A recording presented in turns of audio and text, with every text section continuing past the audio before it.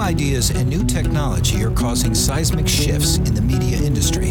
Where are we headed? What does it mean? Keep listening. Media strategist Gabriella Mirabelli talks with the brightest minds in entertainment and business. Meet the innovators, the risk takers, and the disruptors on the front lines of change from Hollywood, Wall Street, Silicon Valley, and beyond. The future is coming to a screen near you. Are you ready? This is the Up Next podcast with Gabriella Mirabelli. Welcome to Up Next. I'm your host, Gabriella Mirabelli. My guest today is Evan Shapiro. Many know Evan as the official, unofficial cartographer of the media universe. He's also an Emmy and Peabody award-winning producer of many funny things, including Portlandia, This Film Is Not Yet Rated, Please Like Me, and more. He's also a professor at NYU and Fordham Schools of Business, as well as a co-host of the Cancel Culture podcast. He uses his insights to power his change agency, eShop, which offers partners and consumers media insight as a service. Today, we'll be having a free-ranging conversation about the media landscape, marketing, what's broken, and how Evan thinks it might be able to be fixed. Thank you so much for joining us today. Thank you for having me.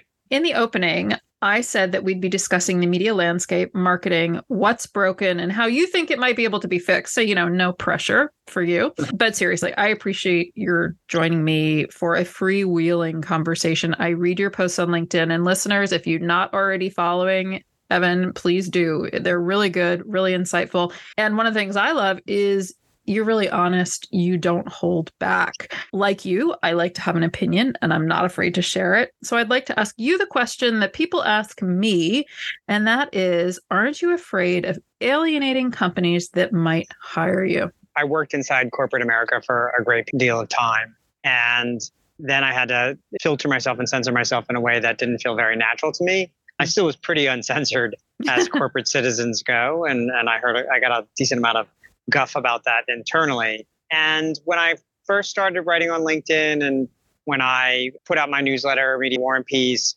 and I'm also trying to collect clients who pay my bills at the same time, I did try to weigh those things against each other. And then I found out something very interesting. The more honest and frank I was about a company, the more likely they were to reach out to me. And in many cases, and these are big companies, they wound up hiring me anyway. And not anyway, but despite or because I was frank with them, because I showed them their warts and all. And then there are the companies who read what I say about them and reject it out of hand and get angry. I got to be honest with you, I don't think those are the companies I want to work with anyway. So no. Do you think everyone should be as uncensored? To put a finer point on it, do you think that some of the problem is that not enough people are sharing what they really think? Yeah, I wrote a piece about this on my newsletter, and I said the things I hear about the companies that I write about come from the people who work there. And I say, why are you not more honest? Internally, they're like, well, I can't. And I do think that the industry went blind all the same way because people are very afraid to speak truth to power. And what's ironic about this is those same people wind up getting laid off anyway. Do you think that that's a problem across the board in corporate capitalist America, or do you think it's special for media, like it's extra in media? What do you think? I think it's particular in media because media does tend to hire incestuously, and there's not a lot of room for comfort for not being on the inside of the club. Not that other industries don't do that, but it is disproportionately, I have statistics for this, you're 60 times more likely to have gone to an Ivy League school than the rest of the American student body if you're running or in the C-suite or in the E-suite of a media company in the United States. Well, 60 times more likely. What's great about that is that's actually a really interesting segue because you went to UMass Amherst, but your LinkedIn profile says you dropped out. I did. And so you worked the blue chip entertainment companies. Was that ever a barrier of opportunity for you? There is this kind of Jekyll and Hyde nature to corporate America media where they hire me as a change agent. And then I say, this is how you have to change. And I'm like, we didn't need change. Oh, no, don't do that. Right. So the college dropout cool guy is really attractive until I get inside, and then they really don't like it. And so they think they want this certain agent of change, this certain kind of wears sneakers and speaks truth to power person when they don't work there. And then the minute they ingest them into the club, they reject them like a virus. And that is true pretty writ large. Look at Jason Keelar's experience at Warner Media. We can go across the spectrum of people who definitely are disruptive to the ecosystems where they exist. And then the second that disruption becomes uncomfortable for the people at the top, personally uncomfortable, they make change. And so there is this I want it, but I don't real dichotomy. This also doubles down kind of in the consultant economy. I'm listened to far more now that I don't work for anybody than whenever I worked for someone. So there is this real need for companies, organizations to have outsiders tell them what to do rather than listen to the people who are saying oftentimes the same exact thing who work there. Well, that's the old saw about consultants. They borrow your watch to tell you the time. Right. Well, I don't tend to do that. But, but I'm just saying that there are people. Obviously, I'm not saying that you're doing that, but there are pockets of knowledge that are not accessed. Right. And I've oftentimes heard, can you tell our boss this? Right. Because he'll listen, because he's paying you extra. Yeah. Exactly. And to be blunt, I've spent a good deal of time creating myself as an expert. And it's much easier to listen to someone who is recognized by the industry as an expert rather than somebody who lives inside your company and nobody knows. So I do understand the mentality. But on the other hand, it's a shame that highly paid employees with years of experience are not being listened to by their corporate bosses at a lot of these companies. Then B, that when they do have the courage to speak truth to power, they're ignored very often. Right. Well, somewhat related to this is you wrote a piece on LinkedIn about personal branding, and you encourage people, their personal brand is larger than their bio, and that it can be very powerful. And you talked about crafting yourself as an expert. So what does personal branding mean in a practical, tactical way? What does that mean? Like, how do you get from I'm an employee in this company to I'm an expert? How do you start doing that? I think the last few years has proven that if you invest all of your self-worth into the title and company name on your business card, you cede all the power in your career to them. And that very often doesn't pay off because levels above your head, people are making decisions that affect your career without any interest in how it affects your career. So what it means to me is understanding who you are, which is a big first step. It sounds easy, it sounds simple, but most people cannot articulate what they do better than anyone else. They can say, well, I manage this process, or I manage this product, or I manage this project, and I do it really well. But tons of people can say that.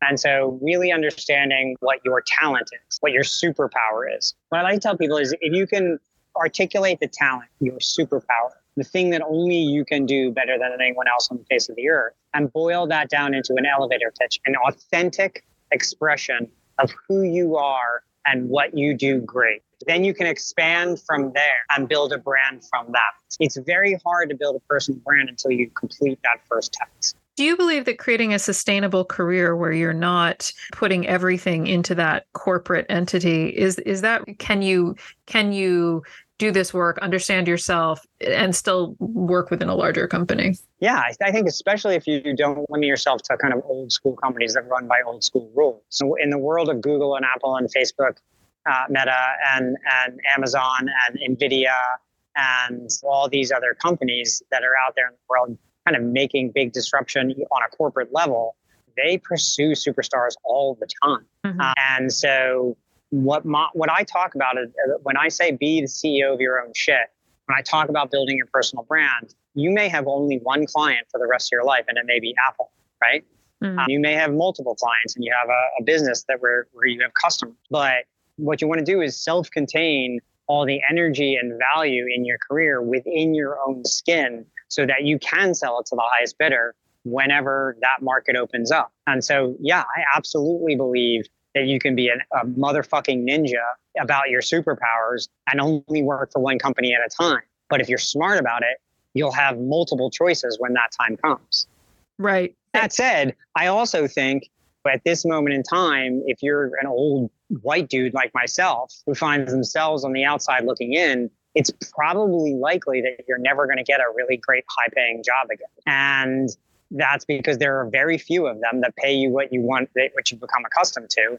And very often these companies not only want to, but should be hiring someone other than a straight white dude.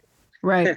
Right. And so like, it's time for other people to have the conch. It's time for other people to have their hands on the till. The growth of female board members of Fortune 500 companies has been nil over the last 25 years. Right. There are very, very, very few diverse or female CEOs in media companies in the United States or across the planet. Like, it's time for a changing of the guard. And so one of the best things you can do if you find yourself on the outside looking in and you have a shit ton of experience is offer it to these companies in doses where you can transact in a way that makes you a living. It's far more fun than going to the same fucking place every day. At least that's my point.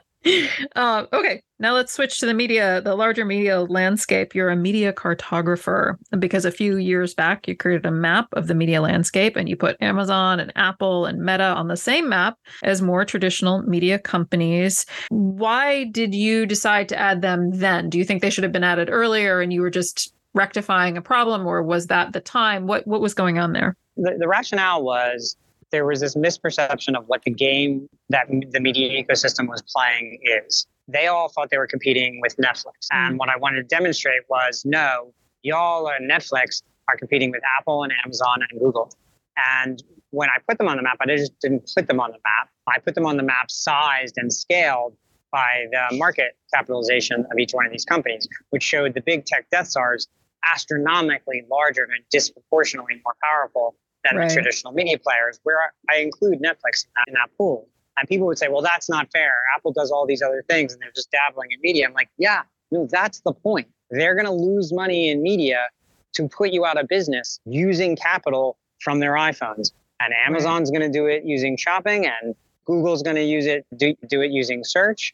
And Microsoft is eventually going to do it using Office 360. So if you're not prepared to play that game, you're fucked. And that's because they're making decisions based differently. What motivates them, it's going to be different. And so you can't predict them the same way you had been predicting previous things. Now, what's curious, and I'm interested in your opinion on this, people have been yammering on about the attention economy for a long time. And yet they hadn't thought of it this way. I'm competing with going to the park or going to a restaurant. I'm competing for all the attention. And yet, do you think they said it, but they didn't operate that way? What was going on there? Yeah, I think it's a nice talking point for a panel at a conference, but I don't think they necessarily changed their business behaviors as a result of that. I mean, when John Wanamaker first said, half my marketing money is being wasted, the trouble is I just don't know which half, he meant the toilet. So there is this, I think, collective wisdom that the old people who run media buy into and repeat to each other all in Sun Valley in their vests over and over again, to the point where they think they're saying wise things. And then they don't look at the data and the behaviors and act accordingly. Here's a fun fact for you. 100% of all the smartphone users on the planet Earth are controlled by two companies. Right. And we all know that the smartphone is the gateway to a tremendous amount of the value in the media ecosystem. That was not true 5 years ago, 10 years ago. Right. And yet, well, 10 years ago was a little bit different, but 5 years ago, it was absolutely true. And yet, none of them operated as if Apple and Google were the real competition. They acted like Netflix was the only competition. And so there is a tendency for industries, all industries, by the way, not just media, but major industries to go blind simultaneously the wrong way because they only drink from the same well of conventional wisdom. Right. They don't step away from the chessboard. They only see the pieces on the chessboard. They don't see what's happening off on the side. And then you look at a company like the New York Times, who was on death's door in 2010, and they hired Mark Thompson from the BBC, who had never run a commercial enterprise in his entire life. And all he did was change everything at the company and turn it into one of the best lifestyle content bundles for the current era we're in, which I call the user-centric era. He changed that company in a relatively short period of time. And the nickname of that company is the Old Gray Lady. So it is possible. It can be done. But you have to go outside the edges of your own experience and look for people who don't think and act like you. And in this case, they found an old white dude who just thought different and brought a whole new perspective to the company and changed them from a company that operated in print and paper to one that is purely digital and has one of the most interesting subscription lifestyle bundles in all of media. So if you can't fix media by staying as it is now, what is your prescription? Obviously, you can't then say, "Ooh, look at what they did at the New York Times. We will do that," because their problems are different. What are the signals that they should be paying attention to craft their own solution? Well, there's two things. You can do what they did at the New York Times. Not exactly the tactics, but the overall strategy, which is we're gonna re-examine the entire business model. We're gonna reorganize the organization of the users that we know we need. We're gonna hire young people who have experience in different areas. We're going to empower those people to make changes at the company without having to run everything up the organizational flagpole to the very tippy top. None of those things have anything to do with newspapers and print and subscriptions and advertising. Those are organizational, structural changes that every company in traditional media should be doing right now. But when I say hire 20 and 30 somethings and empower them to make changes to your company without having to run it up to the C-suite, you can hear the butts clenching. And those are the changes that are necessary. The real way to fix media, media doesn't need fixing. It's being reorganized around these big tech death stars. Apple, Amazon, Google, Microsoft. I would argue NVIDIA will probably wind up being in that continuum as well. So those folks are already on their way to building what will be this new ecosystem for the next couple of decades. If you want to fix traditional media and have it catch up to where the puck is going, well, then you have to start operating like, hey, the New York Times, a bundle of services. New York Times is no longer a newspaper. It's a podcasting company. It's a gaming company, one of the best gaming companies in the United States. Amazon doesn't work in television. They work in a bundle of services that includes music and books and video and gaming and, get this, home shopping. Comcast has the ability to morph themselves into a bundle of services. They were a bundle of services, broadband, phone, and video. They're reorienting themselves around streaming video, mobile, and broadband. If they can really make this hard pivot through this new project called Zumo that they're doing with Charter and turn themselves into an Amazon-like flywheel, they have an opportunity to make it to the other side. They're one of the few traditional companies to do it. My problem with the way they operate is they do not empower 20 and 30 somethings to make changes to the company. They are very top-down driven. And all the sex scandals there over the last, 2.5 years prove that they are just not culturally built for where everything is headed. You were talking about bundles, and I'd love your reaction on the Hulu, Disney Live, ESPN bundle. It's doing quite well. It's the lowest churn in all of video subscription. I think it's an excellent product. I think it's probably one of the best products that's pure video out there. But that's the problem with it. It's pure video. You're competing against Amazon Prime, which no one cancels. And they don't not cancel because the video is so awesome. They don't cancel because of shipping. Cancel. Free shipping and the video and the audio and all the other things that you get, right? Right. That's the table stakes. So if Disney were smart, they'd buy Roblox. If Disney were smart, they'd buy Spotify. If Paramount Plus and Disco Brothers had any kind of vision for where everything is headed, they would get into other services that they can bundle in with their TV and offer it in a way that creates an economy of scale and an efficiency that the consumer just absolutely desires. An interview with Mary Lee Bliss around media consumption, 13 to 39-year-olds, and Paramount and Discovery were below torrenting. In terms of where they sit.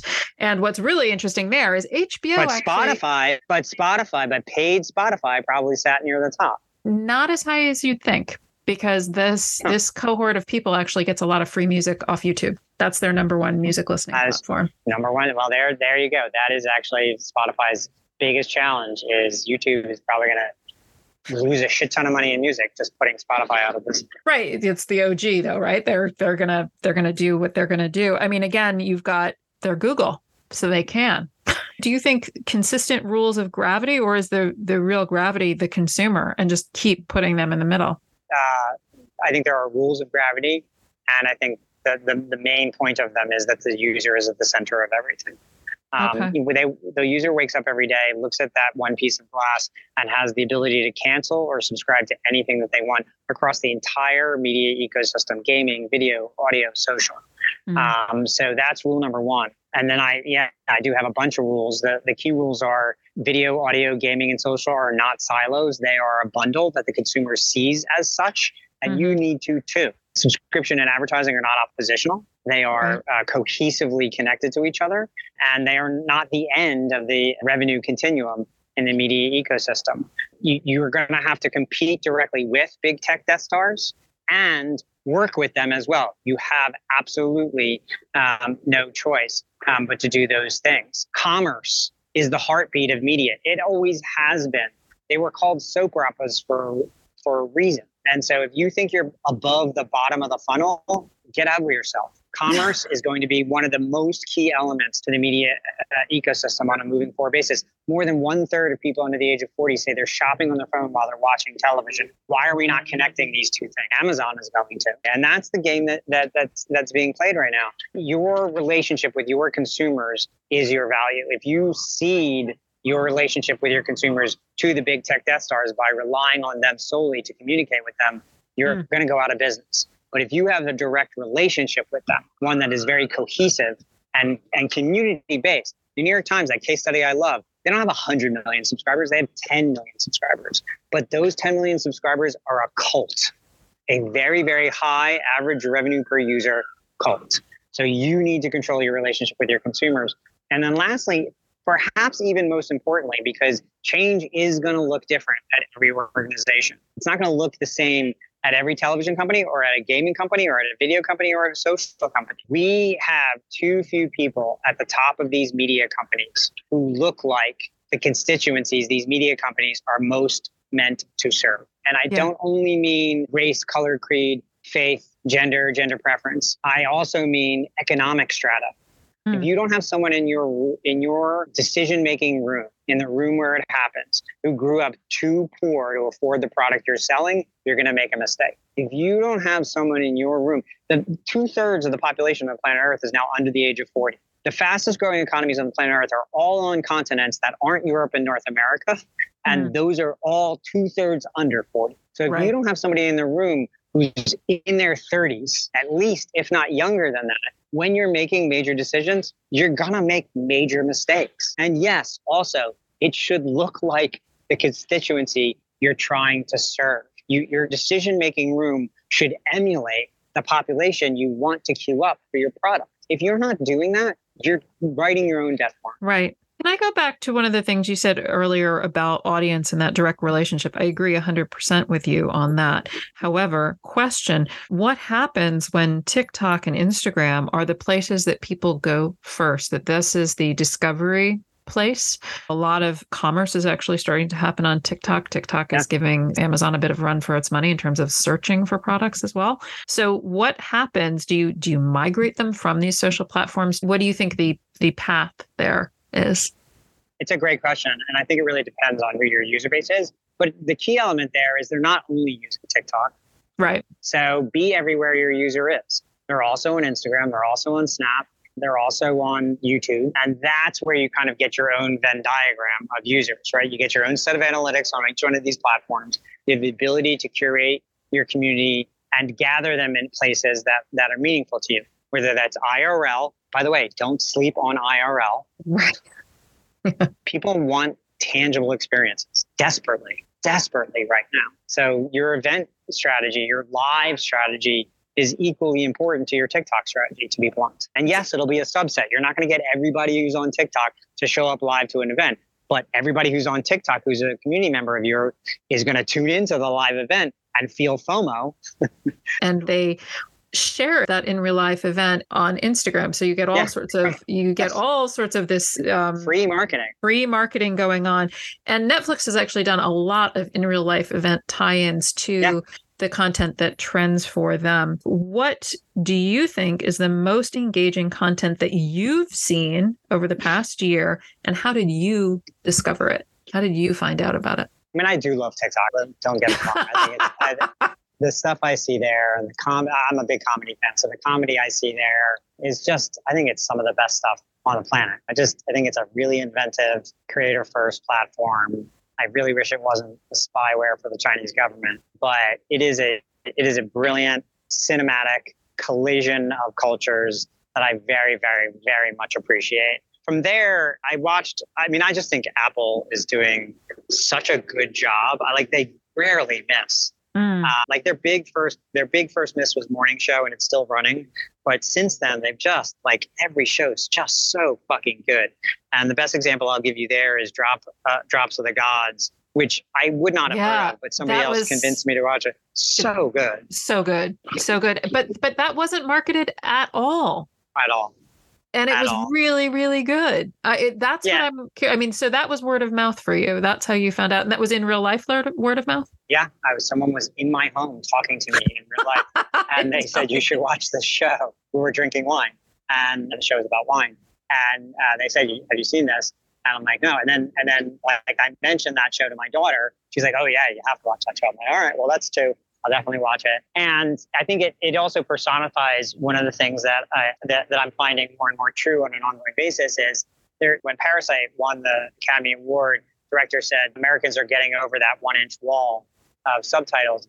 I think there's this misperception that Americans don't like foreign content and that younger audiences don't like foreign content, and both are absolutely untrue.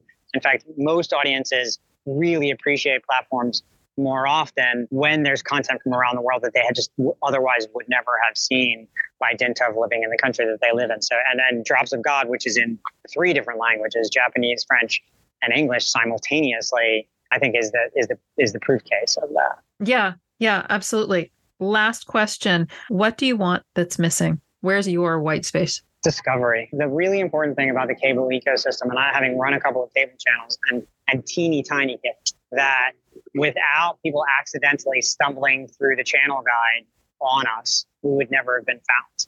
Portlandia would not be a show today if we only had the resources to market it that were financial. The ability to kind of sit next to another channel and people happen upon a show, it just doesn't fucking happen anymore. Right. By the way, that's true in music. That's true in gaming. You keep playing the same game, you keep watching the same stuff, you keep listening to the same music that you're always listening to because the algorithm keeps feeding you what it thinks you want. And so the accidental discovery of content is really a shame. And there's massive amounts of great content out in the world that is just lying there. This is so true. This is so true. Absolutely. Well, thank you so much for taking the time. I really appreciate it. We zipped through it all and it was great. So thank you. Thank you. It was great. We've reached the end of another episode. Up next, I'd like to close by thanking my production team at Up Next, my friend Rob Knowlton, the voice artist who recorded our open, and of course, all of you, the members of our audience. Thank you. I'll be talking to you again next time right here on Up Next.